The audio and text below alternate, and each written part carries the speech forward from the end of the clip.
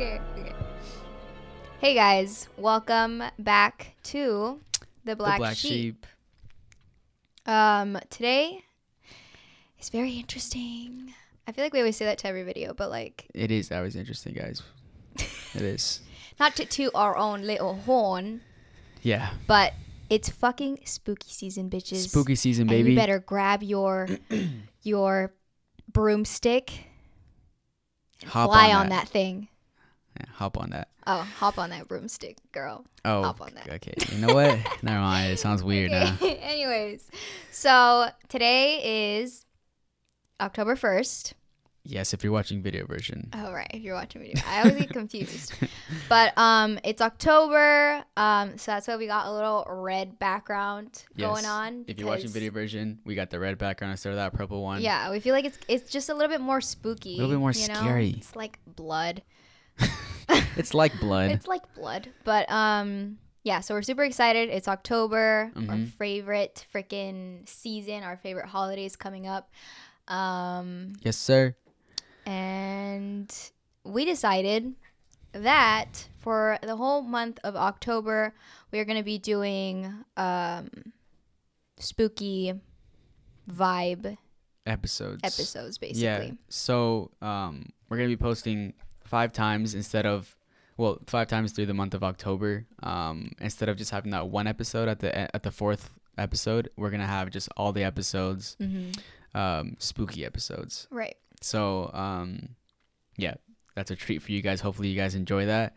But there's going to be 5 episodes in a row. If you like scary things, spooky things, I don't know. We're into that. Yeah. So basically, don't. Basically 6 episodes in a row because the MK Ultra one just came out. Yeah, honestly. And then it really this is. one, and then so like 5 other episodes. Hopefully you guys rock with that. We will be back to just a regular scheduled, whatever our schedule is, regular scheduled programming. Back after October, next month. But we got to get into the spooky season. Like that's what our show is all about. So we decided we'll just, even though we recorded some episodes that we have to put out, but now we have to hustle and record these ones beforehand. So yeah, it's fine. Since it's something that we just really enjoy, like we just really enjoy the month of October. Right, yeah. We felt like it would only be right for us. Yes. And this podcast, and this podcast, if we did spooky episodes this entire month. Yeah. So that's what we're going to be doing. We have a lot of interesting things that we're going to be talking about. But today in this episode, we are going to be talking about, reading and telling you guys some spooky stories. Some scary stories. So we're basically going to be going back and forth. We each picked out 3, right? Each picked out 3 stories. 3 Reddit stories that we thought were interesting or spooky or creepy or whatever. And we're going to be going back and forth. And you guys comment down below and let us know who wins. Like, which story scares you the most. Huh? Yeah, it has to be. Okay. So let us know which one you enjoy the most. Listen to it in your room in the dark. Okay? Yeah, or just like what I was listening to was like podcasts if I'm driving somewhere long, like in the nighttime or something. In the nighttime, in your car alone, you listen to scary stories. Yeah, sometimes. Well, I used to when I used to drive like far away places, but that's what I used to listen to. Like I used to like listen to Mr. Nightmare or something. Like on a long. Love Mr. Nightmare. Yeah, Mr. Nightmare is like up there, bro. Corpse Husband. But oh yeah, he's good too. I miss him. If you guys like to listen to scary stories like that, just like us, then hopefully this episode is gonna be right up your alley, right up there in your ass. In your ass. But yeah, I know a lot of people think that that's probably, or like some people that don't listen to scary stories are probably like, well, that's not really something that I just listen to on just daily. But like when I'm doing my makeup, I'm listening to scary stories. When I'm cleaning, I'm listening to scary stories. Yeah, when I wake up and take a shower in the shower, I listen to scary stories in the shower. When I'm taking a shit, listening to some scary stories. In bed with my significant other, listening to scary stories. It's just how it is. Mowing the lawn, playing scary stories on the freaking speaker. Anyways, so yeah, that's what we're gonna be doing today. it's gonna be super dope. I'm excited for this episode. I'm very excited for Halloween. I'm excited to decorate my apartment. Spookily. Do you want to talk really quickly before we get started about what scares you? What scares me? Yeah. What are your greatest fears? I ain't afraid of nothing, guys. That's not true. The manliest man ever. I ain't afraid of nothing. I've never been afraid of anything in my entire life. That is not true. Let's not bring up our childhood, okay? Yeah, don't bring that part up. I don't really know what scares me, honestly, if I really had to think about it. Do you have an answer? I've always been like, okay, so this is weird, but like, I've always been scared to say what my fears are, like, publicly. Okay. Because it's stupid, but like, I always feel like somehow something's gonna happen to me that involves like my fears, you know, like the whole like jigsaw thing. Yeah. Like I feel like that's what's gonna happen to me. Like I'm gonna get kidnapped, and then like they're gonna use all my fears like against me. So I don't like saying them, but are these like irrational fears, or like what? No. Like fears that wouldn't happen in regular life. Yeah, so they're irrational. Like bugs. I'm afraid of bugs. Okay, that's a rational fear. Yes. You know, they creep me out. I don't like spiders. Spiders are not bugs. They are classified as bugs. No, they're not. They're arachnids. They're their own thing. Okay. Anyways, I still consider them bugs. Okay, so you're afraid of bugs. I'm afraid of bugs. And when I was younger, I was afraid of La Llorona. You were really afraid of that? Like, I was genuinely scared. And my dad knew that. And he would always use it to scare me. He would always like do the little sound that she does. Yeah. Ay, mis hijos. That. Yeah, every that was night. scary. And it would scare me. And I'd be like, Dad, stop. Because I really thought that she was going to like take me away. Yeah, that's But I'm not scared of her anymore. It's like, I mean, Mexican parents use that to like make their kids like. Yeah, but I was like terrified of her. But you weren't. I wasn't that afraid. Like, I don't know why. I was just really, really scared of her. Like something about a lady in a white dress that just like freaked me out. I was afraid of like what my dad would sing, like La Mano Peluda, like the hairy. That's what you were scared? Kinda. You were scared of a hairy hand. Well, no, because like the I don't know if it's like what is it, a rhyme, like a song? I don't know what it is, but I don't know if it's actually, it is a thing, right? Or my dad didn't just make it up. No, he just make it up. Okay. But it like says like it's about this guy who turns into a wolf. Yeah, werewolf. A werewolf when it's like I think the rhyme, like I don't know how it goes. But something about the full moon. Something about the full moon, and then he can feel himself turning into something, and then his hair comes out of his arms, and his teeth start coming out. Yeah. And I was afraid of that because I was like, I don't want that to happen. I'm scared. Like I don't know why I was afraid like that was gonna happen to me, and I was like just gonna be a wolf now. It's kind of weird thinking back now. Like, why did my dad? Like, he just loved scaring us. Scared like, us all the time. why? I don't understand. Like, I mean, sometimes we asked him to though. A lot of the times. Yeah, we would play this game when we were younger, where we would turn off all the lights, right, in our entire like house. Yeah. And my dad would pretend that he was like this freaking zombie, something werewolf monster thing. And we would hide somewhere in the house, right? It was pitch black, and we would just be like hiding like under a bed or in the closet, and my dad would just come making creepy ass noises. He'd be like snorting and like find us. Yeah, like a monster. That. Yeah. And we enjoyed it for some reason. I don't know why. But there's a lot of times where I was like, okay, no, I can't today. Yeah, he's like, all right, that's enough. Yeah. But no, something that I'm genuinely like terrified of, and you know this because you use it against me all the time. You set it as my freaking wallpaper. Oh no. I've ever since I saw this thing, I've just been terrified. Like I cannot look at it without like screaming, and I feel like I'm always gonna be scared of it. But I'm talking about Momo. If you guys don't know, the Momo challenge. I don't even know what that is, but there's a Momo challenge. It was not real. What is it though? I don't think it was real. It was like people were saying that there was a Momo challenge going around online, and it was basically like something that had to do with like daring kids to do stupid things that would like get them killed. Oh my goodness. But it was just like a rumor that was going around. Like it wasn't actually like happening. I don't know. Correct me if I'm wrong. But if you guys haven't, I mean, everyone's seen it. But if you haven't, just look up Momo. Yeah. Or the Momo challenge and then go to images.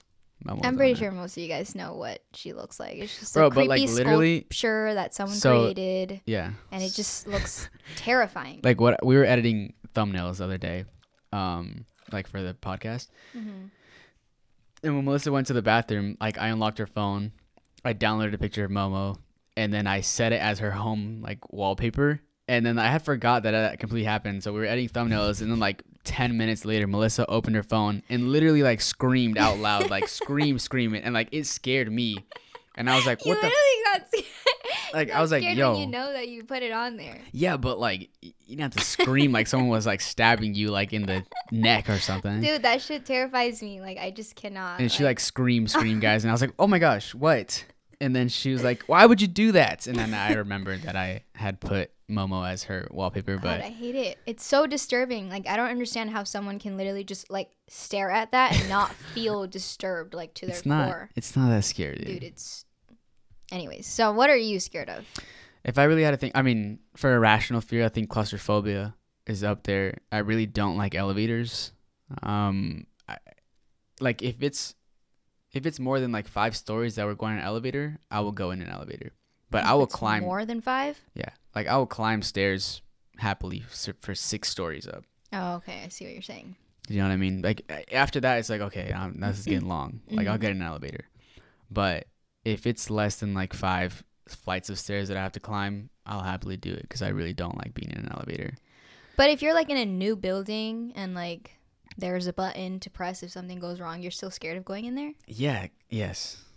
I would be scared to go into an elevator, but if it was like an older building that like the elevator could just like fall to the freaking floor. I just don't like it's not stable. Yeah, well, I'm not afraid of it falling. I just don't want to get it. I don't want to get stuck and then like elevators, you can't see it through elevators. Yeah, you're just right? There's like some glass this. elevators, yeah, sure, but most elevators are just like a narrow space and there's just like blocks of concrete all around you and you're just stuck there. Yeah. So that's like my worst fear is like being stuck somewhere and I can't get out.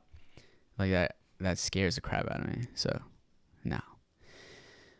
That's a pretty big one. I have a small fear of heights, but I got over that a little bit ago. I'm not too afraid of heights.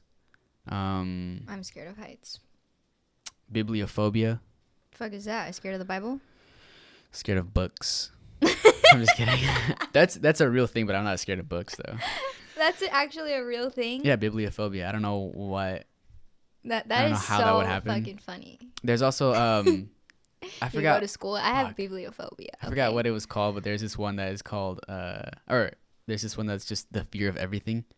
Oh yeah, I've heard of that. It's just like what? You're just like just like all the time. Like I don't know how. Like how does that work?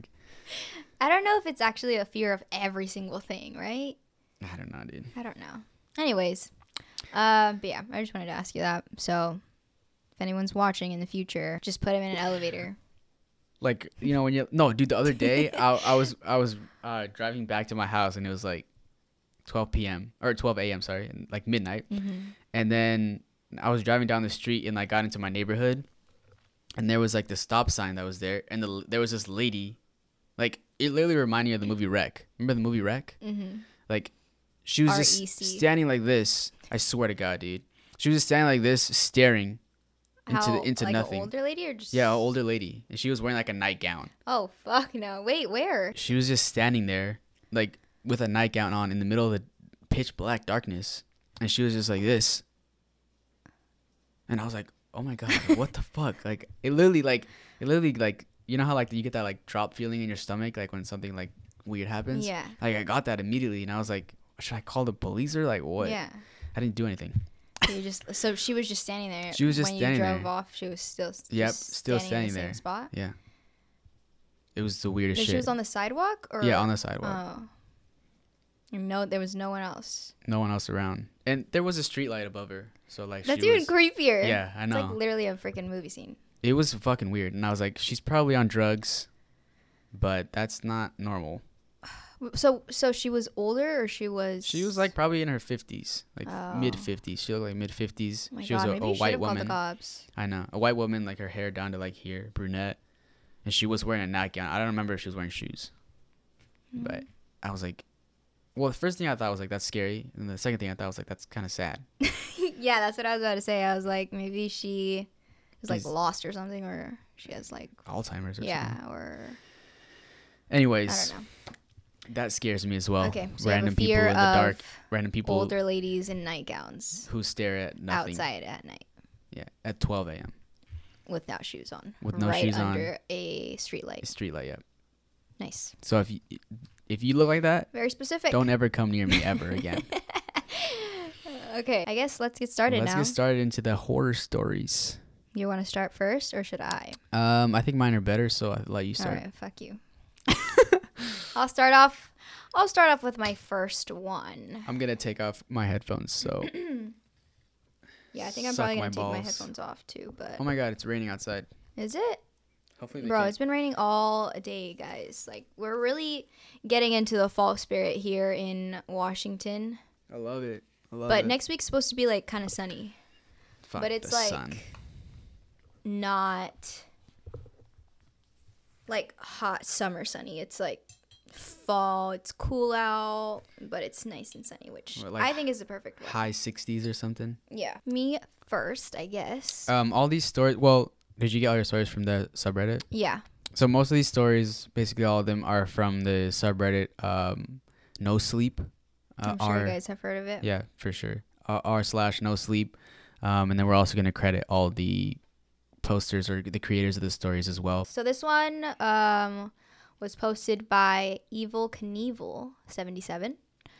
And it's titled, "When I was 9 years old, I was severely traumatized on Halloween." Okay, I'm ready. Okay, guys, here we go. I'm ready. Okay. To be scared. I was 9 years old. It was Halloween, and of course, as always, me and my family had decorated the whole house from top to bottom. My family was really into it, mostly because of my dad. His love for Halloween apparently started early on from childhood. He always told me he had such good memories on Halloween, and as such, he couldn't wait each year to get into the Halloween spirit.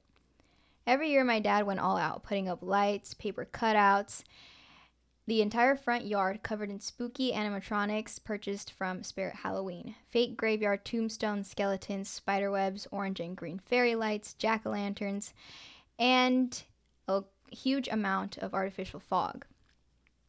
Thinking back on it now, the guy had to have spent over $700 a year on Jesus Halloween Christ. decor alone. I feel like that would be you as a dad, like going all out for Halloween.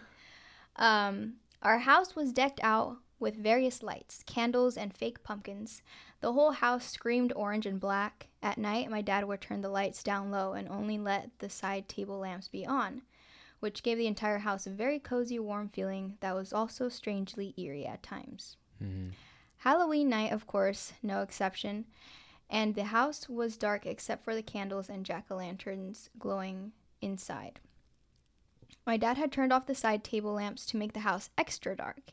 We lived just north in Alaska, so this time of year would get very dark very soon in the evening because of our latitude. It also meant everyone's Halloween costumes had to revolve around jackets and winter gear, so no dressing slutty. It wasn't really an option unless you were super drunk. My father usually waited until around 5 o'clock to begin escorting us out to trick-or-treat. Our small town, although not absolutely filled with people, was similarly filled with the Halloween spirit, so we usually got quite a bit of candy each year. I looked out the window into the darkness of the evening, the sun having sunk below the horizon, its light barely leaking out yellow into the inky bluish black of the night sky. I could see the orange glow of the neighbors' jack-o'-lanterns flicking on the steps and porches of their houses. Most houses didn't even try to compare to my dad's house. At the time, my dad was divorced and had gotten total custody of me and my sister. My mom, as such, was mostly absent except for weekend visits. "Dad," I groaned while looking outside. "When are we heading out?" I was eager to begin trick-or-treating and stuffing my mouth full of sweets and chocolate. I could hear my sister in the other room laughing while the rustle of fabric mixed in with it. My dad was busy helping her get her witch costume ready. She had chosen to be a witch when she had seen Hocus Pocus for the first time, and had been a witch every Halloween since. She was only a year younger than me, and always seemed to need my dad's help with something. "Just a second, son," he called out. "I'll be out in a second, just wait for a bit. I'm readjusting your sister's hat." My dad, on the other hand, this year had decided to be a creepy clown, complete with mask and fake bloody knife. "We're all dressed, hurry up," I grumbled, and I continued looking outside.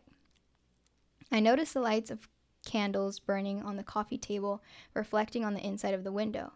The house was dark except for their light, and if I was all alone, it would have been creepy in atmosphere.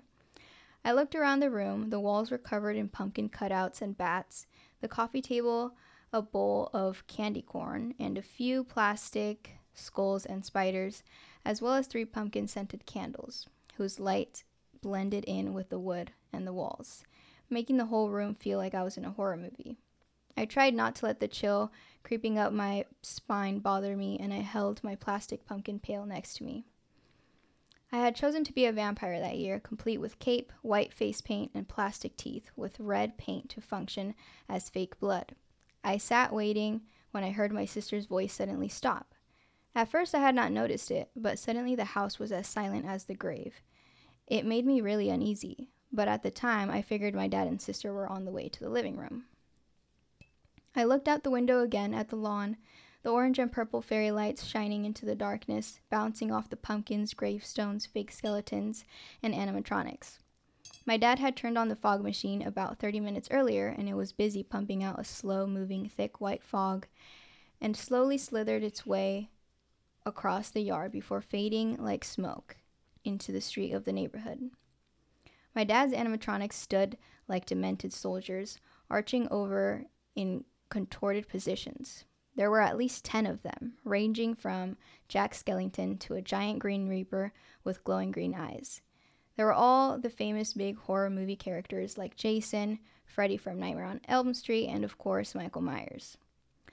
They typically wouldn't move unless you tripped off the sensor. And then they'd let out a poorly recorded catchphrase, creak and move, and all while playing their respective movie's iconic music, screeching in the background. I watched as 3 kids dressed up as a ghost, a werewolf, and Spider-Man came walking down the street. They walked in front of our yard and predictably, right in front of an animatronic figure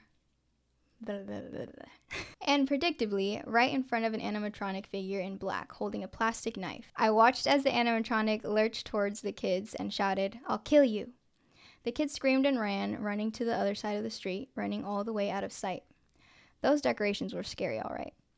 I looked back inside and yelled, "Dad, come on! Other kids are already outside. We need to go." The house was still silent, and I got up out of annoyance. How long could adjusting a hat take? Stomping out of the dimly lit living room, I walked into the hallway leading to my sister's room. Suddenly, I heard the doorbell ring. I turned and scampered down the hall to the front door, grabbing a fistful of candy that was inside the small bowl Dad had on the floor near the door for such a purpose. I opened the door, and to my surprise, no one was there. The front lawn was silent, and the fog kept slowly drifting along. I walked out into the small concrete porch and looked around for a second. No one was there. I walked forward and down the steps to the side of the house to see if anyone had run off. Again, no one was there. Maybe it had just been some teenagers ding-dong ditching. I shrugged my shoulders and started heading back to the front door. I got to the door and then froze. My eyes glazed over the lawn. Something had caught my eye. The yard. It was off. I looked at it for a second. Something was off, but I couldn't put my finger on it. I stared at it for a little while before heading back inside. Inside, the house was no longer silent. I heard footsteps walking down into the living room.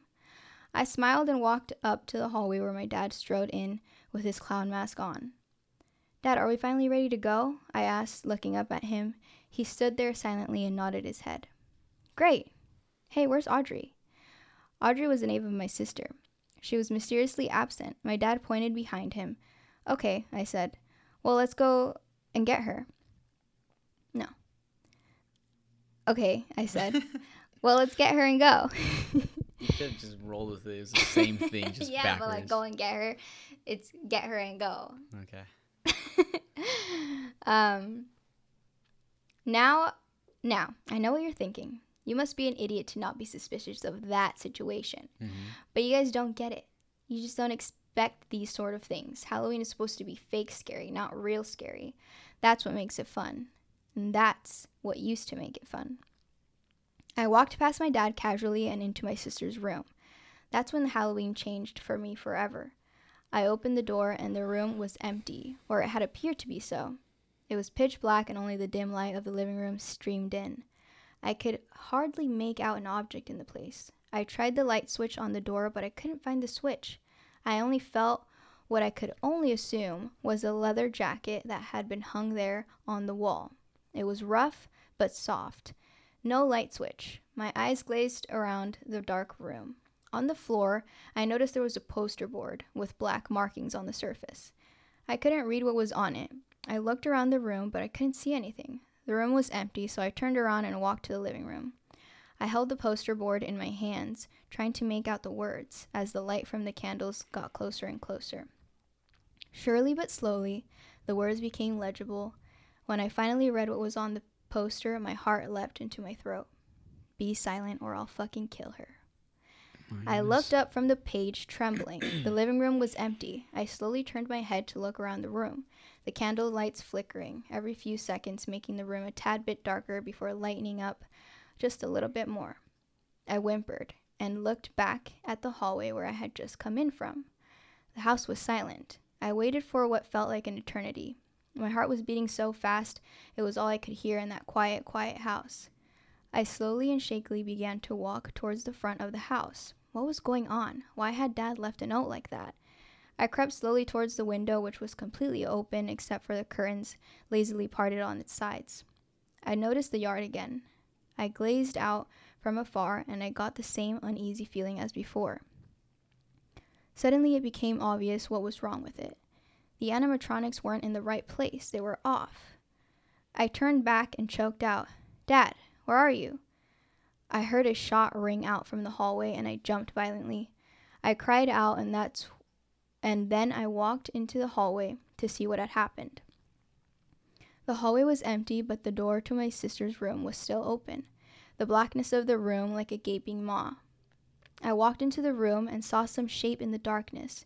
I was too frightened to find out what it was. I rushed back to the living room and yanked the front door. It wouldn't budge. I looked through the peephole and saw my dad outside, grasping the handle and leaning back to keep it from opening. I yanked and yanked at the door to no avail. "Let me out, Dad," I cried out, tears streaming down my face. I, out of nowhere, heard a knock on the window. One of the so-called animatronics was at the window, staring in with its face against the glass. It was Michael Myers. I ran and screamed, grabbing a candle, rushing back into the hallway, right into my sister's room. I slammed the door behind me and the candle nearly went out. I locked the door and then turned around. What I saw made my breathing completely stop. My sister was on the ground, sprawled out like a doll, her eyes open and a horrific blast wound covering what used to be the left half of her skull. Brain matter, bone, and fresh blood covered the carpet. Her witch hat was on the floor beside her, and her pumpkin pail was tossed to the side of the room. I suddenly found my voice and breath again and began to cry uncontrollably, my heaving chest letting out pathetic moans of shock and agony. I watched in utter horror as the closet doors of my sister's room opened and two men got out, one holding a gun that had killed her. One was wearing a Grim Reaper mask and the other was wearing one of those cheap gorilla masks you find at Walmart. "Say one word and you die," the gorilla man said. He got up close to me and put the gun to my chest. Turn around, unlock the door, and go into the living room. I did as he demanded, clutching the burning candle. It was one of those candles with 3 wicks, and the melted wax sloshed the side of the glass container, now hot to the touch. I walked down the hallway, my mind racing. Waiting for me, standing in the room, were my dad and the person wearing the Michael Myers mask. "Go to your parent," the gorilla man said. I walked, my sobs squeezing out the words, "Why?" I stopped in front of him and looked up at his scary red-nosed clown mask. "Why would you do this, Dad?" I wept out, and my breath shaky and my chest jerking 3 or 4 times with each inhale. My dad just stared at me from behind the clown mask, the hood of his jacket covering any visible part of his face, not covered by the mask. He didn't utter a word. "Why?" I belted out, throwing the candle right at him. The candle fell to the floor and spilled hot wax all over my father, who jumped out of the way. The rug it landed on suddenly caught fire, and 2 men behind me and the Michael Myers guy backed away from the flames. I backed away too, and the gorilla man lifted his gun at me. "Now you've done it, you little piece of shit," he yelled, and I ducked down to the floor behind the now spreading flames. I heard 3 or 4 shots ring out towards me, and I heard the bullets whiz by. How they missed me, I'll never know. The flames grew in size rapidly, and the room filled with smoke almost instantly. I heard coughing, and the gorilla man covered his gorilla face with his hand and stopped shooting the gun. The 4 men began... I can't talk now. The 4 men began coughing and reaching for their faces while I crawled towards the front door. The room rapidly began to haze over as the smoke from the fire started blocking the remaining candlelight, as well as the light of the now large fire. I got up, my face and nose were burning from the harsh smoke, and I opened the front door. Cold, fresh air whooshed into the living room, and I heard a voice yell, "He's getting away!" Getting past the remaining haze of the front door, I rushed out onto the porch and heard gunshots being fired behind me in my direction. I rushed down the stairs and looked back at the living room one last time. The glow of the flames, I saw the face of my father's mask, desperately grasping at the straps that held it to his face. The person I thought was my dad ripped off their mask to reveal a face I had never expected in my wildest dreams, my mother. Her red hair falling out of the hood of the coat, coughing and wheezing as she tried to gain some understanding of her surroundings. The gorilla man was not far from her. He dropped his gun and began to take his mask off too. I turned back and screamed, and began running as fast as I could. I heard the fire alarms in the house begin to go off at full volume. As I ran off into the street and down the block, I heard some voices shouting and the distinct sound of my back door opening and slamming shut. I ran faster and screamed until my voice was raw and my lungs could take no more. I don't remember what happened after that. I only know what my neighbors 3 blocks down from my house told me. Apparently, I had come screaming down the block and beat on their door and then fainted right there on their porch. They had opened the door, and seeing me and my house on fire, they had called the police. The police had come, and so had the fire department. Apparently, that fire was the first 4-alarm fire the town had experienced in nearly 25 years. The whole neighborhood had come to see the house burst into flames. It apparently took nearly 3 hours to put it out, but it had been such an intense fire, it had all but burned the place to the ground. They also had, as my neighbors told me, made the grisly discovery of the charred remains of my sister and father, both in my sister's room. I don't know how I missed him. According to the police, he had been in the room with her, next to the door, trying to block the flames from entering the room. What absolute bull. The last thing I remember, I was pulled into an interrogation room with 2 cops, and they asked me a bunch of questions about what happened. I told them all about the strange man and my mother and my sister being dead, but they wouldn't listen. They kept telling me that it was an electrical fire caused by all the electronics my father had set up in the yard. I kept trying to tell them what I saw, but they refused to listen to me. Eventually, the state troopers stepped into the room, and I was taken away by a social worker. They would eventually go on to make me a ward of the state. I was moved to Washington State and put into an orphanage. The events of that night have haunted me for more than 19 years. I still have nightmares. Why did my mom do such a thing? I can only reason the divorce and losing custody of us had driven her to do this. If she couldn't have us, no one could. But how did she get those men to help her? I am bothered by the fact that one of the officers in the interrogation room was mysteriously missing his gun. Thank God the state troopers came in when they did, but maybe I'm wrong. There are so many unanswered questions. As for Halloween, I don't have anything to do with it anymore. The fear of dying was real for me that day. I don't care how much fun you think you're having. These things happen when you least expect them. Always double check the things around you, especially on Halloween. It's a time when you least expect it. What disturbs me the most are the little realizations I've had as I've gotten older. As I've gotten older, I've realized something about my sister's room that night when I entered it, something that shakes me to my very core. That was not a jacket on the wall next to the door. And then someone in the comments said, holy shit, amazing story, but I'm still confused as to what was hanging. And they replied, it was my father's face. I don't get it. At the beginning, was there something? What? Remember when he walked into the room, feeling for the light switch? Mm-hmm. His father was like against. Well, it says. Wait, do you mean? Someone asked, wait, do you mean he was killed, or that he was in on it? And he said he was killed. His body, it seems, was leaning up against the door. I just didn't see it in the darkness. So like when he was like feeling around, he was feeling like his face mask, but he thought that it was like a jacket or something, and then he just saw his sister on the floor. So that's why he said that.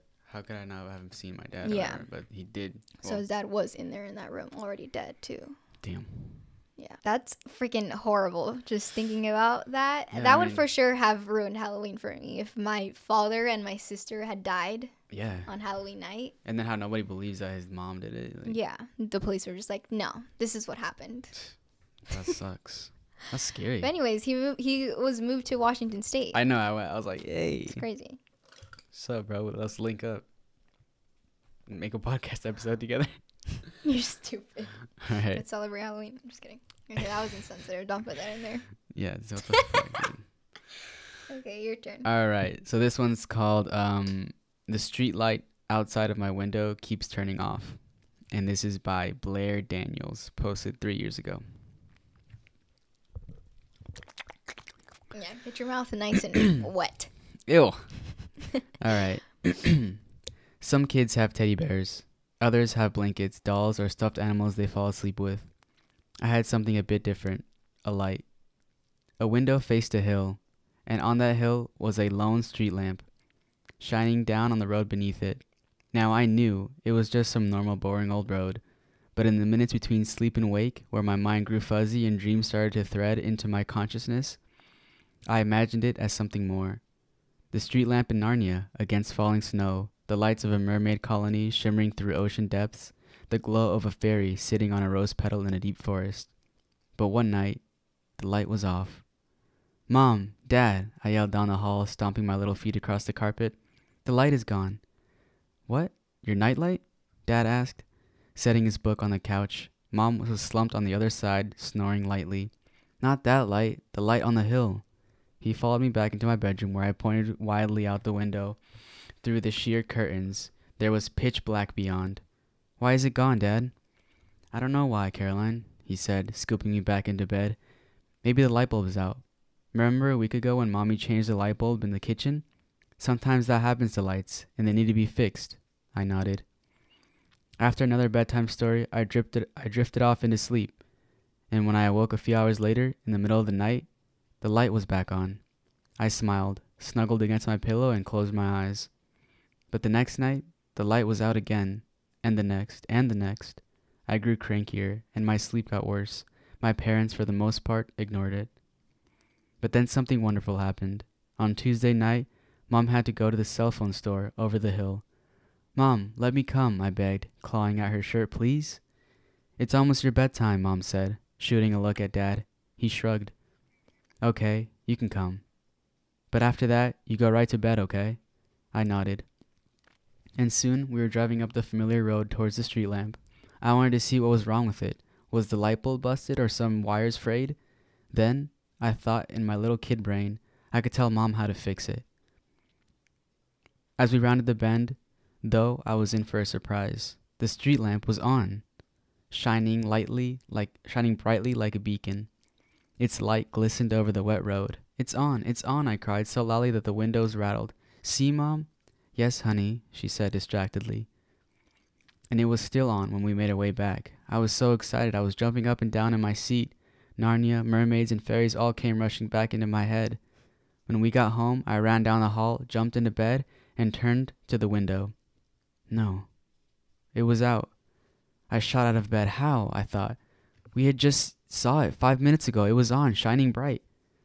I ran over to the window. I grabbed a fistful of curtain and yanked it back. Where is it, I thought, glancing around wildly. It has to be here. My eyes adjusted to the darkness. Shadows faded into view. Gray against black, bulky against large. Not the shape of the road and trees.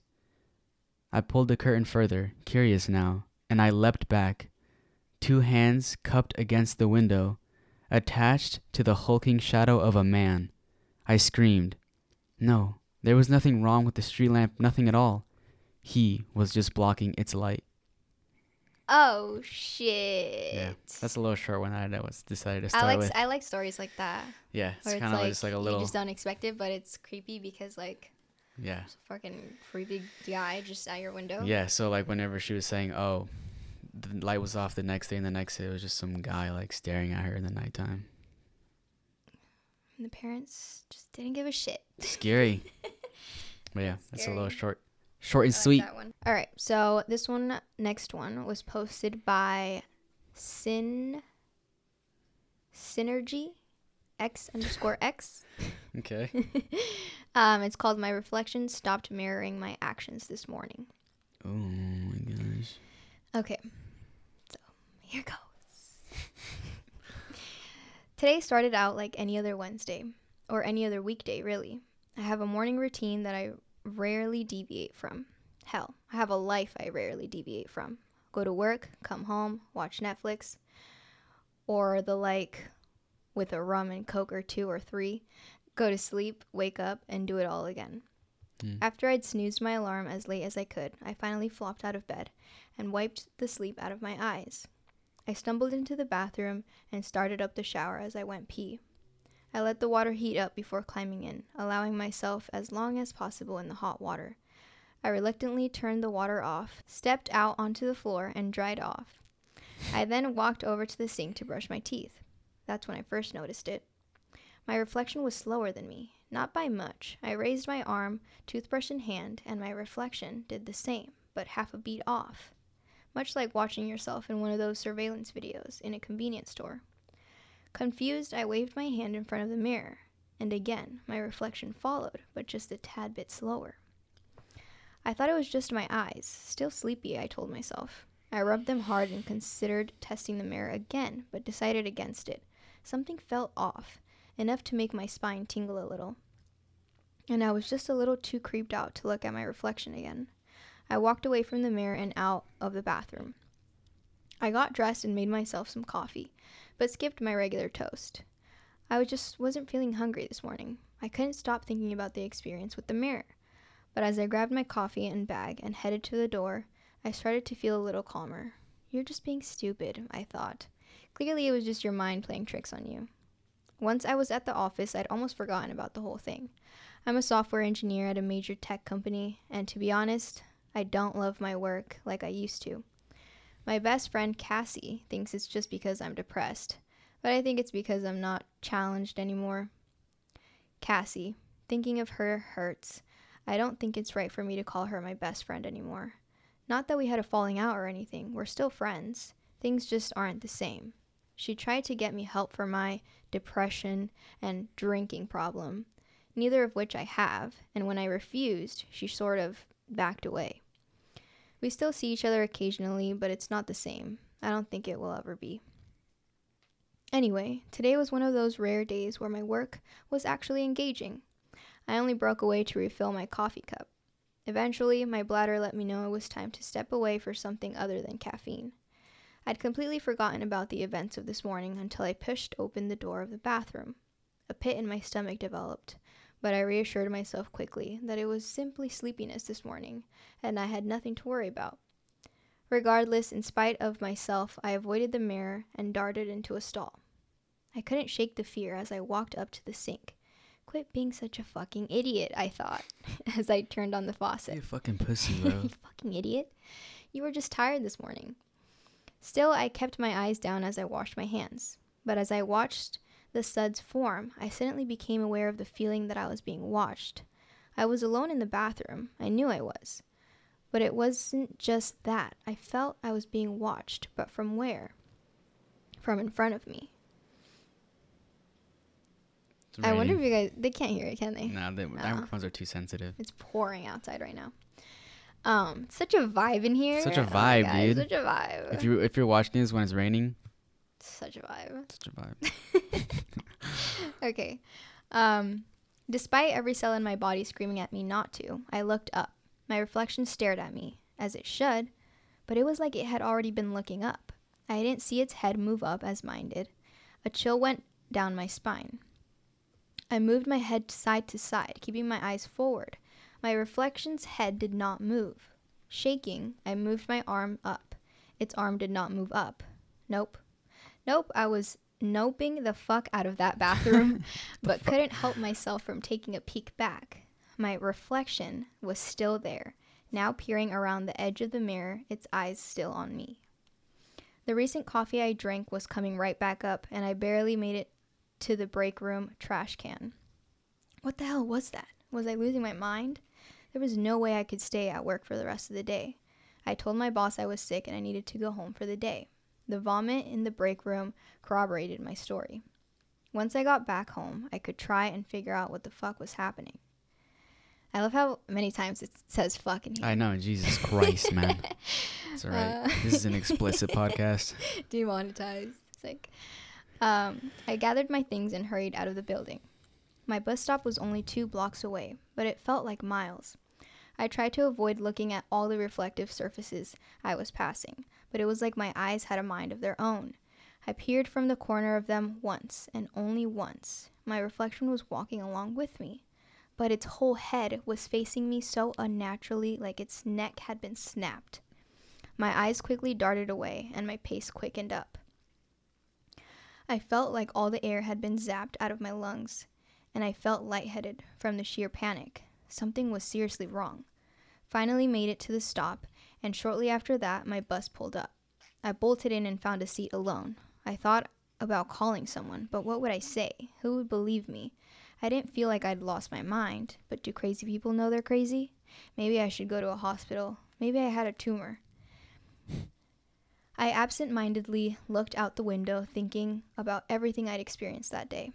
My mouth instantly went dry, and my breath caught in my throat.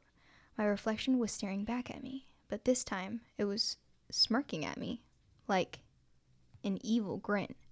I was paralyzed with fear. I couldn't look away. Tears welled up in my eyes, and my reflection smiled even wider. With that, I stood up and ran to the door, getting off at the next stop. Luckily, it was only one away from mine, but I didn't care how far it was. I had to get away from that thing, whatever the hell it was. As I got closer to home, a sickening realization hit me. I have mirrors in my apartment, and windows. I needed to think. If it was real and not some hallucination, whatever that thing was had total access to me in my home. Before I had any time to plan how to handle this, however, I had reached my apartment complex. Slowly, I made my way to my apartment and realized how badly I was shaking as I attempted to put the key in the lock. I heard the click of the deadbolt and slammed the door open, jumped inside and threw the door shut with my whole body. With my back against the door and my eyes shut tight, I tried to regulate my breathing. Would it be crazy to go check the mirror again to see if this had all just been in my head? No, I couldn't muster up the courage to do that. Maybe I should call someone. Cassie? But what would she say? How could I even explain this? She'd think I was drunk, that I'd gotten worse. As I was tossing all this around my mind, I heard a noise coming from my bathroom. It was a voice. Jamie. I swear my heart stopped beating, and when it began again, it was going 1,000 miles per minute. Jamie. I shouldn't have done it, but something pulled me in like a car crash you tell yourself you're not going to look at, but crane your neck to peek at it anyway. With much trepidation, I crept to the bathroom, grabbed the door handle, and pushed the door slightly ajar. My reflection was staring at me with a wide grin, and its hand was outside the mirror. I shrieked in horror and slammed the door. I ran to my closet, grabbed the baseball bat I kept for intruders, ran back to the bathroom, and before I could even see what was happening, I smashed the ever-living shit out of the bathroom mirror. I sprinted to the bedroom and did the same thing to the one in there. I then tightly closed all the blinds so I couldn't see my reflection in anything. That's when I decided it was time to call Cassie. If I had lost my mind, I wanted it to be fixed. If I was in danger, I needed help. I found my phone and curled up in bed to call her. After dialing her number, I grew nervous she wouldn't answer. It had been a while since I'd called. Hello? Cassie, oh my God, Cassie, please, I need your help. Something seriously fucked up is going on and I don't know. Hello? Cassie, can you hear me? It's Jamie. Jamie, I think you're in a bad reception area. Try call. The call ended. I looked down at my phone. The screen was black. I saw my reflection in my phone screen, laughing at me. I tried to get the phone to light back up, but it wouldn't. Just that face, laughing, then staring, then calling my name.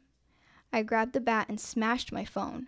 I laid in my bed debating what to do for a little while. That debating might have included some liquor. If I went to the cops, they'd laugh at me of the situation. After some thought, I decided I'd take the train to Cassie's place. I know I'd be showing up unannounced, which used to be okay, but felt weird now. But she'd understand once I explained, once I showed her. Then I heard a knock. Relief washed over me. Cassie must have heard the panic in my voice and come over to check on me. I rushed to the front door and started undoing the locks when the hairs on the back of my neck stood up. Pausing, I put my eye to the peephole and audibly gasped. It wasn't Cassie. It was me. Or it looked exactly like me. That thing knew I was watching it. A big smile, too big, and waved at me through the other side of the door. I didn't know what to do anymore.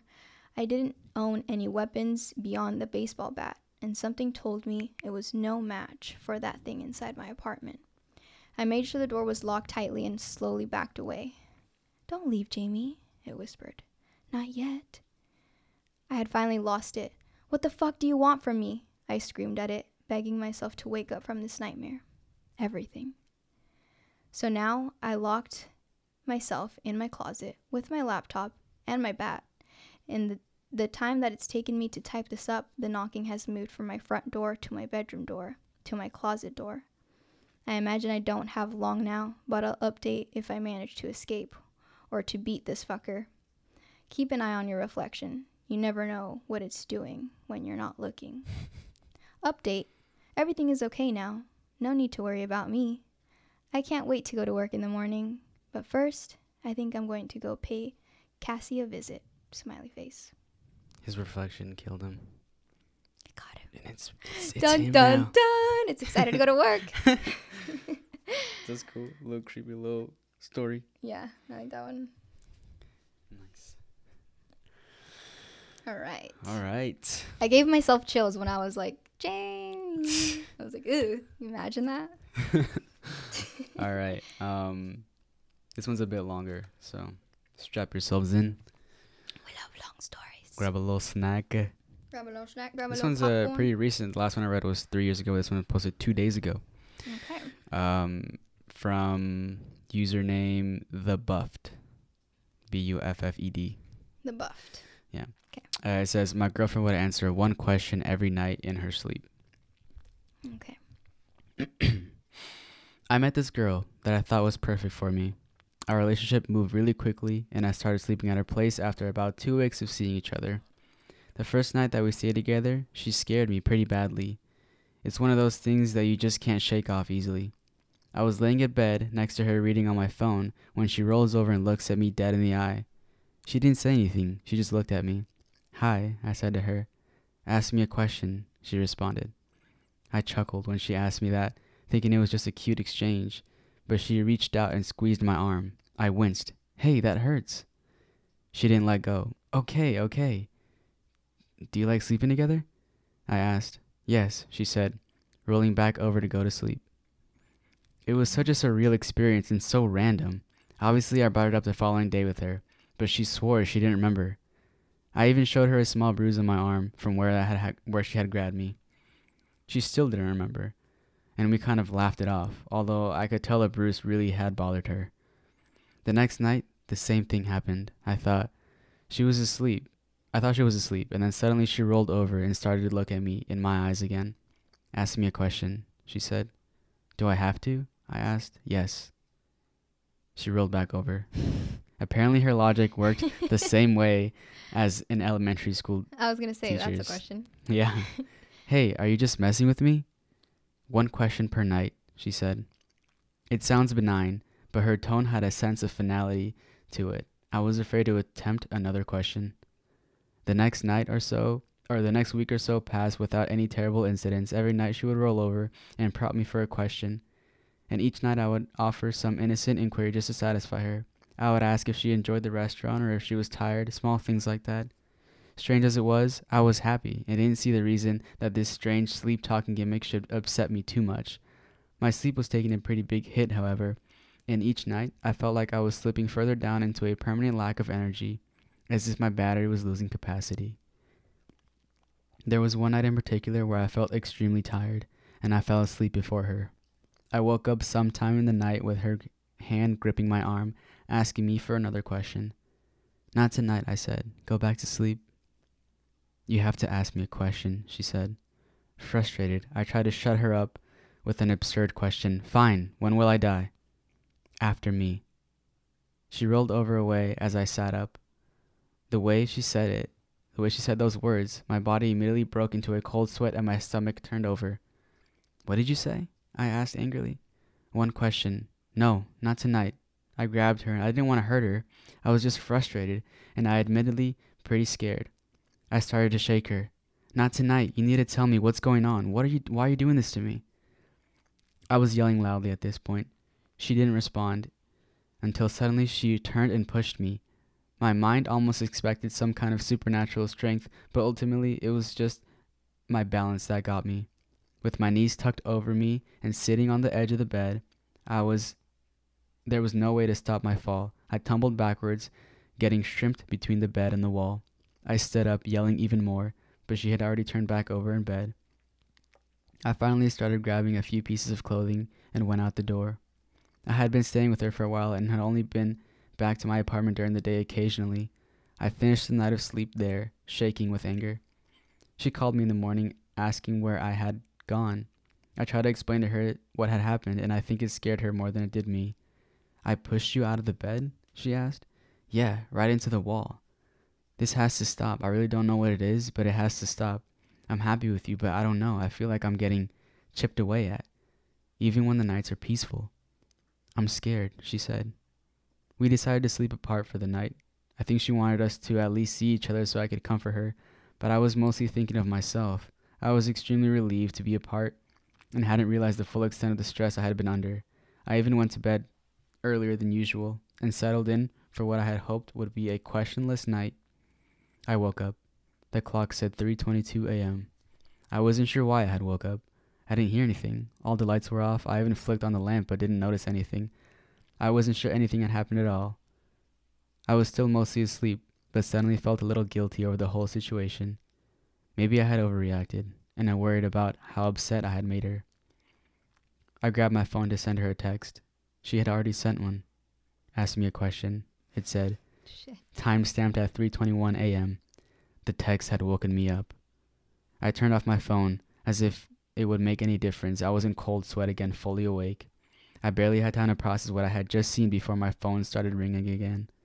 It was her. No chance I was going to answer the phone. All of it started to feel like a sick joke, and I quickly lost my earlier feeling of guilt. I shut down my phone completely and struggled to go back to sleep. I felt like all I needed was one day, one night of rest. 3:52 a.m. A knock on my door woke me up, and I almost pissed myself. I knew it was her, and my fear grew without limits as I walked into the front door and looked out. There she was, beautiful but ghostly. Somewhere she shouldn't be, standing in the hallway patiently. I held my head against the door, trying to decide what to do. I didn't open the door, but decided to try my luck. How can I make this stop? I asked as loudly as I could. You can't, she said. I looked back out the peephole and she was gone. I whipped open the door and stepped into the hallway. She was walking towards the elevator, seemingly unaware of that I was even behind her. I almost asked her to stay, worried about her traveling in this weird state, but selfishly, I let her go. I even had the horrible thought that if something did happen to her, at least that would solve things for me. Damn. The next day, she asked how the night had gone. I lied, telling her that everything had been fine. In her own words the night before, I couldn't stop it, but I could at least try to control it or understand it. The next few weeks, I barely slept. I tried so many different questions, and none of the answers were exactly comforting. Why can't I stop it? She said it was inevitable. Have you done this to anyone else? She said no. Do you want to hurt me? She said no. Can you lie? She said no again. I may have wasted a question there. What did I expect her to say? I tried as many things as I could think of, but no questions about the process seemed to gain me any ground. Each night I lost a little piece of myself, and I think there was some weeks I didn't really sleep at all, getting maybe 5 hours total across the whole span. Exhausted one night, after weeks of trying, I tried something different, something more specific. What is the number of days exactly when we will be in a romantic relationship after today? 112. She said. The next night, another question. What is the reason our romantic relationship ends? I die, she said. Each night, I dug deeper. What will your cause of death be? Starvation. What will my cause of death be? Electrocution. When will you die? Or where will you die? Nearby. Can I keep you from dying? Yes. So the future can be changed? Yes. How can I stop you from dying? Don't kill me. Her words sent me into a lasting panic. I understood what she was telling me, but for all my exhaustion and despair, I kept trying. I searched for more and more clarification, but her answers had always had a way of remaining just too vague. 6 more times I tried to sleep in another place, even once staying in a hotel without telling her which one it would be. She showed up out of thin air in the middle of the night, knocking on my door. I called a few people looking for solutions. I called doctors and even psychics, but my heart wasn't truly in search. My mind had fallen on an idea a while back, and although it filled me with shame, I couldn't get it out of my mind. She tried to help, but there was nothing she could do. Our relationship was slowly falling apart during the day, and it was difficult for her to understand the true gravity of the situation. I also refused to share any of the details with her because I knew it would scare her even more. I tried to continue my investigation, but over time I was just looping back around the same questions, having forgotten many of their responses. I should have written them down, but each night the sleep deprivation piled up and kept me from thinking clearly. At some point I finally tipped the scales towards insanity, and I'm ashamed of what I did next. A sense of clarity came over me once I accepted it, and I hate myself, but I was almost excited to ask her my next question. Where could I hide your body so that no one finds it? The hatch near your old campsite. I knew exactly what she had mentioned. There was a small area in the woods near my parents' old house with just enough flat ground for a tent. You would never find it if you didn't know it was there, but a 5-minute walk from the campsite brought you to a hatch with its doors usually covered in dirt and grass. It opened into a small cellar. The next day I surprised my girlfriend with a camping trip. Our relationship had really reached its last leg, and I tried explaining it that it would be nice to take a break and get away for a while. We enjoyed our day together, and honestly, I forgot temporarily about the horrible things left to do. She deserved so much better. Night came, and we sat in front of the fire, her head resting on my shoulder as if she fought off sleep. She couldn't see me, but I was crying, hoping that she would fall asleep so I could stay, hoping that she wouldn't fall asleep so I could stay in the moment. I'm sorry, she said, almost asleep. It's okay. We're gonna figure it out.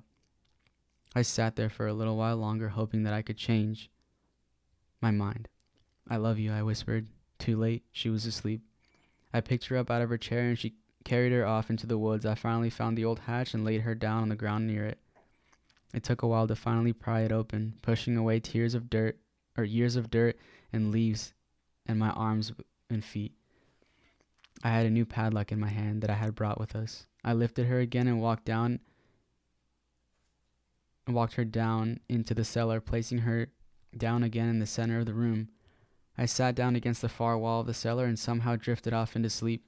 I woke up to her standing in front of me. In the moment, I finally started to think of the person in front of me as someone completely different than the woman I had met. Will she know that I loved her? I asked. Yes, she said, before she would turn back and head to the campsite. I ran up the stairs and shut the hatch doors behind me, securing them with a padlock. But I stood there for a long time, knowing that my girlfriend was just on the other side. Could I really leave her here? The past few months all came back to me, all at once. I stood there feeling every ounce of frustration and exhaustion that had plagued me throughout the relationship. When I weighed that against how it felt each time I heard her voice, even in times of anger, her voice was my favorite. I knew people that spent most of their relationships not even speaking to each other. Could what was happening to us be so bad I would consider harming her? I think I even had dreams of carrying all this out, leaving her in there, dealing with all the guilt as I tried to forget everything that had happened. It almost felt as if if I really had done it. And by this time, she hadn't been inside for only a few seconds, but instead days. As quickly as I shut the doors of the hatch, I threw them open again. My girlfriend walked past me, back towards the campsite. Ashamed and exhausted, I collapsed. I wasn't sure I could face her when she woke up. Going through the motions woke me up even more than anything, and I realized how selfish I had been about the whole experience. Who knew the implications of what we were experiencing, the possibilities? I went back to the campsite soon after to find her awake and concerned with where I was. It took a couple hours and it involved a lot of almost incoherent apologies, but I told her everything. I let it all out completely, even what I had planned when we went camping. I didn't know how she would react. I didn't think she did either. Ultimately, she said she wants to help try and understand what is happening and what we can do to keep it from causing any more harm. We both know it will take a long time, but I love her, and I plan to give it everything I have. That was 4 nights ago. She still asks for questions, but something has changed. I don't feel like I'm dealing with this by myself anymore, and I have a lot of hope. Things are not perfect, but I slept really well last night. I will update everyone on where we go from here. That's all. Aww. But there was an alternative ending, which I thought was better. Oh shit. Better or worse? Will she know that I loved her, I asked. Yes. Before she could turn and head back to the campsite, I ran up the stairs and shut the hatch doors behind me, securing them with a padlock. The next hour passed in a blur. I packed all the camping gear and did my best to conceal the evidence for a campground. I drove back to my apartment. That was 2 nights ago. I still don't really know what I'm going to do. The woman I truly love is locked underground, along with whatever she becomes at night, and only I know where she is. I don't think I can leave her down there, but I did sleep really well last night. That one's better, because the other one's like cute. What? I like the other one because it was like, oh, there's hope. The other ending? And it was like, I don't know, it was real cute and sad. Okay. All right, guys, we're back. We We're back. We had to change the battery real quick, and I had to put my hair up. They don't really care at all, because Okay. they see no difference. My hair's up. No, oh yeah, your hair, I guess. So you're always in the mood, babe. In the mood, babe. Okay. Wait, do it again. So you're always in the mood, babe. In the mood, babe. How was that? Good? I think I did a good job. Okay, I don't know what that was, but Are we leaving that in there? yeah. As lip syncing 101. That's right. I know. Okay. I'm a pro. All right, your last story, bro. Better bring it. Last story. Okay, we're not doing it like the last one is the best. Yeah. Okay. Whatever. All right, so this one was posted by Miss Crickets. Crickets spelled with a 3 instead of a E. Oh. Okay. It's called I Got a Strange Letter at Work. Now I Can't Sleep. Ooh. If anyone reads this, I need help. I'm not sure what is going on, but I am so scared. I started a week ago. Okay. Continue. Okay. I started a week ago at work. I work at a newspaper. Mm-hmm. Great. My job is to handle and process the obituaries and death notices. I know it sounds morbid, but I love my job. I get to speak with grieving loved ones and offer them comfort during their time of mourning. Last week, I got a submission that was different. Mm-hmm. That is where the trouble started. It was mailed in, which is a little out of the norm, but not totally weird. My job covers a small rural area. Plenty of people I deal with have never had a computer or internet in their lives. The letter was on my desk when I arrived at work. The mailing address on the letter was typed with no return address. It said, CO, what's that? I don't know. I don't know what that is. Oh, you broke the Scarlet. I found my new phone. Okay.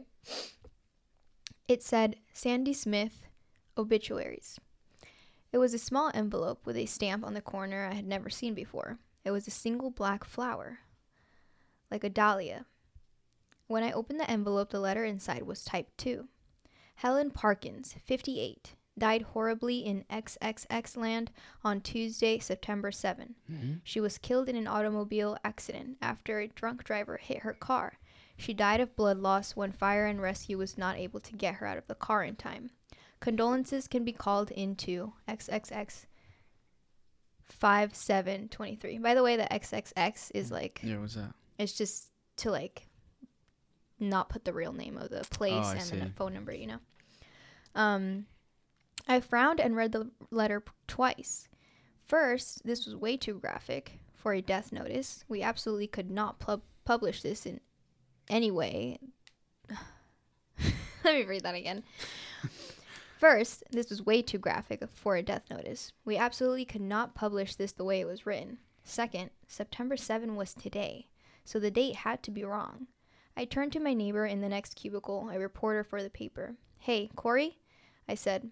Corey turned from her computer and faced me. "Yeah, what's up?"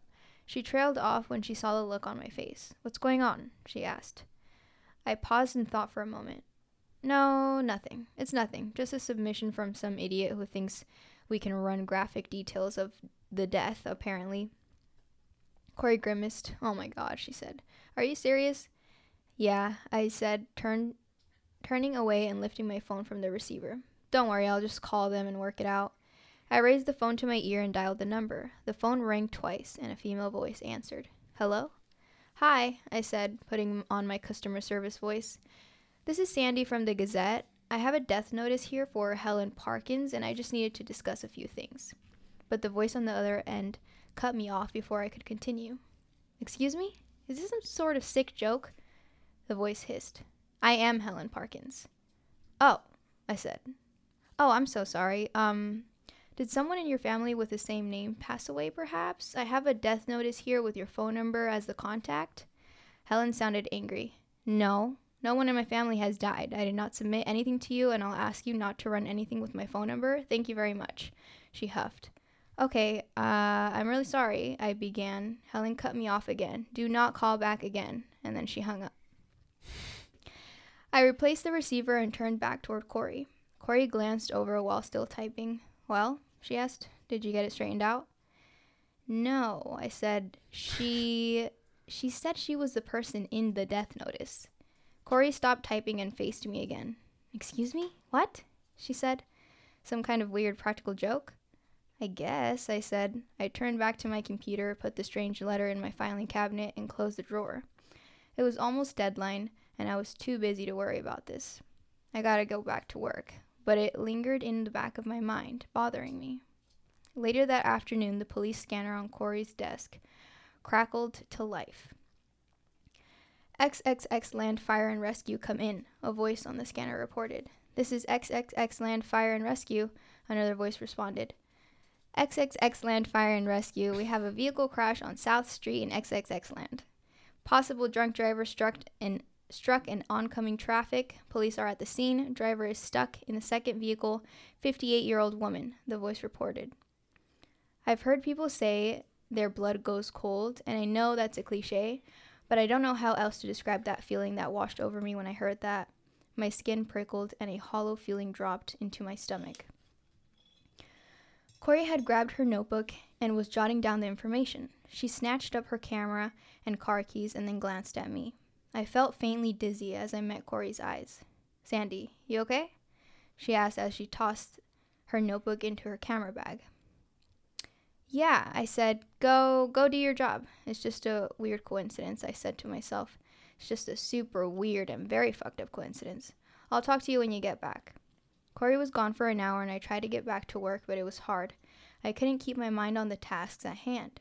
When Corey finally returned and plopped down into her chair, my stomach was rolling, and my heart was in my throat. "Jesus Christ, that was rough. That was really rough," Corey said. I could see tears fill in her eyes. but she managed to blink them away. I swallowed. What happened? I asked, but I knew. Before she answered, I knew. That woman, the one in that car, the tears came back to her eyes and she looked away while she continued speaking. She died. She died at the scene. Corey's voice broke and she cleared her throat, but I interrupted her.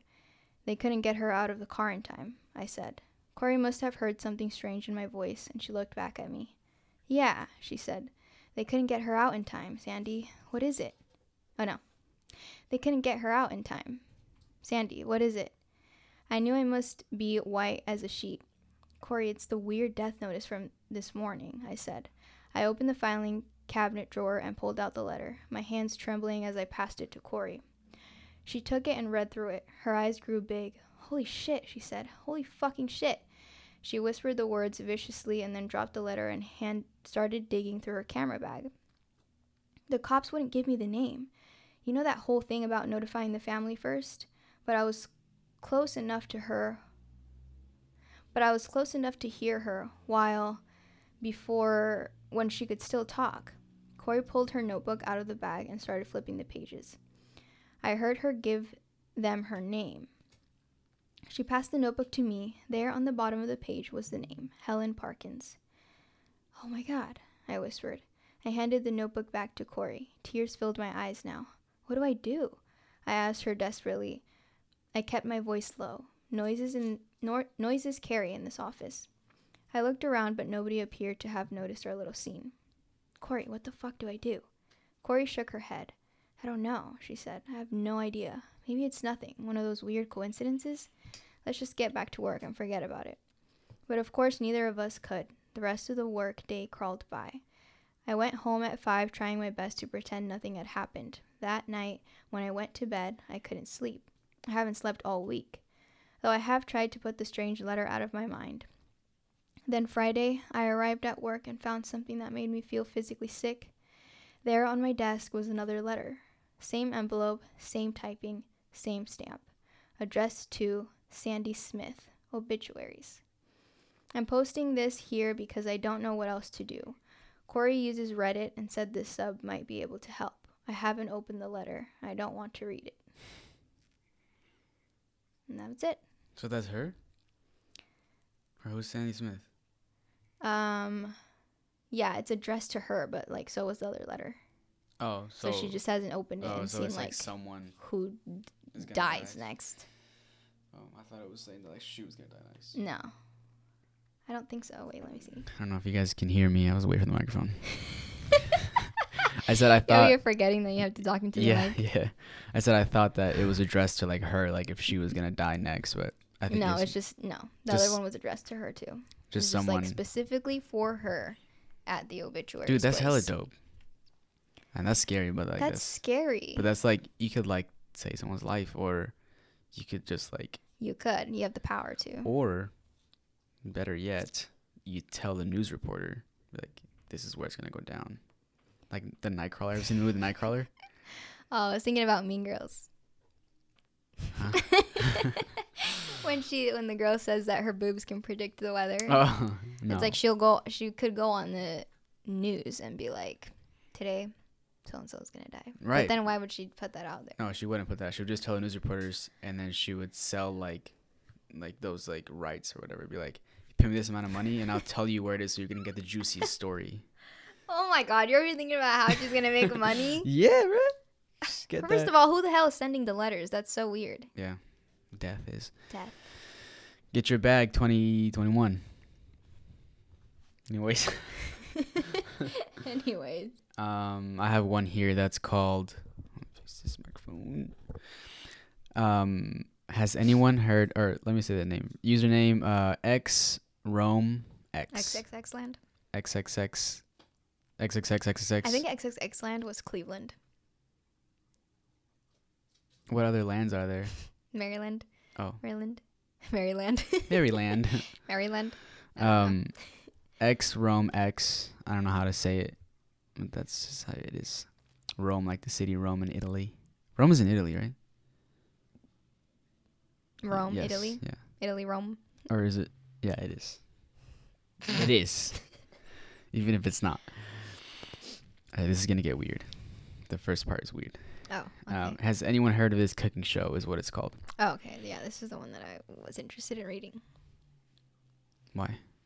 Because I saw the title and I was like, what? And I started skimming through it, but I thought it was too long, so I didn't pick it. It's a little bit long. But it looks interesting. That's right. You even get a disc. Okay, hold on. Yeah, you gotta get into the right narration. That's right. You get 11 discs for only 3. Fuck. One more time. Commercial? That's right. You get 11 discs for only 3 payments of $39.99. And I was like, Jason, you're such a...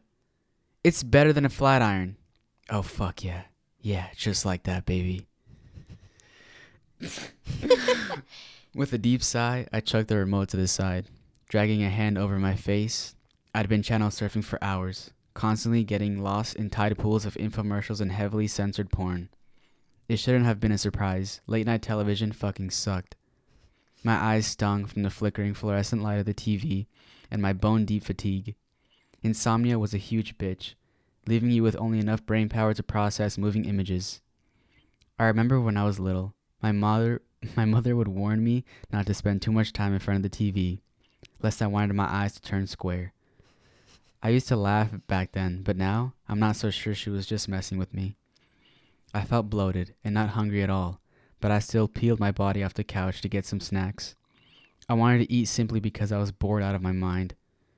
Unfortunately for me, there was nothing much in my cabinets. I desperately needed to go grocery shopping, but I kept putting it off due to laziness. At least I was losing some weight from eating less, something that people like to comment on. Exercise wasn't an option for me. Given that I was always exhausted, I worked from home and spent a lot of time staring at my apartment walls. My life was kind of miserable, but I didn't have the energy to think much about it. I didn't have enough reminders, or I had enough reminders from my family. I found a box of stale crackers and brought them back to the living room. Sinking down on the couch once again. My tailbone hurt from hours of inactivity. My whole body did, actually, which made me feel 15 years older than I actually was. Stuffing a couple of crackers into my mouth, I dejectedly grabbed the remote and clicked the channel button. Again and again and again. Life had lost all meaning. Then finally, there seemed to be something different. I stopped at what seemed to be the beginning of a cooking show. The intro was playing, showcasing various dishes that I'd never seen before, along with a catchy tune. The title flashed on the screen in an elegant lettering, The Midnight Ambrosial. The set was expensive looking, with the latest gadgets like an enviable stainless steel fridge and a very advanced microwave. Metallic surfaces glinted, and even the knives on the wall rack above the stove, like they'd been meticulously polished. All looked so clean, like you could eat from the floor. The hostess walked in, smiling broadly at the camera. She was the barefoot Contessa and Paula Deen type, motherly but also kinda off. They all had a bit of unhingedness in their eyes, holding it at bay until a couple of glasses of wine with their cooking got the best of them. The only difference was that she wore incredibly elegant, outdated clothing, like she was attending a ball in some faraway castle and not preparing a meal. She also wore expensive jewelry, everywhere except her hands. I felt inadequate just looking at her in my boxers and an old, pit-stained t-shirt. "Welcome, everybody, to the Midnight Ambrosial," she said, her voice kind of breathy and low, almost like it was meant to be seductive. "My name is Adeline, and I am so glad you tuned into the show tonight. You're in for a treat." There was no windows on the set, so I couldn't tell if this was live or pre-recorded. I highly doubted any cooking show would be filming so late at night, so it had to be the latter. It also seemed perfectly orchestrated, which is hard to pull off on live television. Still, I'd never even heard of this show before, which made it even more interesting. Involuntarily, I found myself leaning forward a bit, captivated by it all. "I thought we'd prepare something special for tonight. I've been thinking about it for days now," Adeline continued, wiping the corner of her lips as if to emphasize her point. She walked over to the fridge and pulls out a meat package, wrapped up neatly in butcher paper. I managed to get my hands on this really nice cut of long pig. A juicy loin. Long pig? I frowned, trying to think of where I'd heard that before. I reached into my pocket for my phone to Google it, but then realized I'd left it charging in my bedroom. It sounded fancy, and my knowledge of fancy food was practically non-existent. I figured maybe I could learn a thing or two for the next time I went to the supermarket. I scrambled for a pen and a piece of paper as Adeline continued, hooked on her every word. We're gonna roast this with some red wine and mushrooms. It's gonna be so tender and flavorful, I can already taste it. She unwrapped the pack, revealing the meat cut. For a moment she stared at it, almost as if transfixed, for her eyes glazed over and her mouth slightly open. The camera zoomed in, showing the cut in greater detail. The meat seemed a little darker, and the cuts of pork I'd seen with a slight purplish hue. The image was so clear it felt like I could reach out and touch it, squishy and cold, faintly perfuming the air and metal and slightly earthy rawness. I reached for another handful of crackers. Adeline finally stopped staring and went to get a bottle of wine from a nearby side table.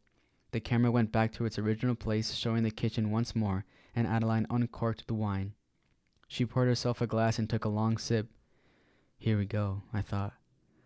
And before I forget, we actually have a very special guest on the show tonight. He's a dear friend of mine, and a man of great taste, who also loves to cook. Adeline smiled, smile broadening. It almost was too large for it to fit her face. Welcome, dear Absalon. The camera suddenly went to the other side of the set and wasn't visible before. A table had been set for two, decorated extravagantly enough to be fit for royalty. Vases overflowing with exotic flowers, candles dripping wax on silver candelabra, and even ruby red pomegranates. A man sitting on one of the chairs, delighted smile on his face as he nodded at the camera. Absalon was strikingly handsome, so perfectly symmetrical and aesthetically pleasing that it was unnerving. I couldn't look at his face directly. His clothes were also quite extravagant, matching Adeline's style perfectly. He said nothing to her greeting, simply staring at the camera, through it, I'd even say. For a couple more uncomfortable seconds, as soon as the camera turned to Adeline, I found that I could breathe much easier. As she started with the cooking instructions, I heard her take notes, entranced by both her husky voice and the inherent deliciousness of the dish she was making. She described the smells and textures of the ingredients in great detail, the camera zooming in each of them. And I gushed over the greatness of the recipe. At one point, she even seemed to have to restrain herself from eating it. It was only halfway done, but her jittery anticipation was contagious. She even burned her hand on the pan as she seared the meat, fingers shaking as she tightly gripped the handle. If she was in any pain, she didn't show it. Her breathing was shallow, though, and her eyes wide. I was on the edge of my seat. My writing became nearly illegible from trying to keep up, and suddenly the ink smeared as a drop of liquid fell onto the piece of paper. When I felt another string rolling off the bottom of my lip, I realized I was drooling, intensely. My stomach no longer felt bloated, but instead achingly empty, and a void waiting to be filled. I felt like I had little control over my body, hypnotized by this strange show and even stranger hostess. All I knew was that this sudden craving, this gnawing hunger, it was almost revitalizing, making me forget my insomnia and instead urging me to feed. Was the supermarket even open at hours like this?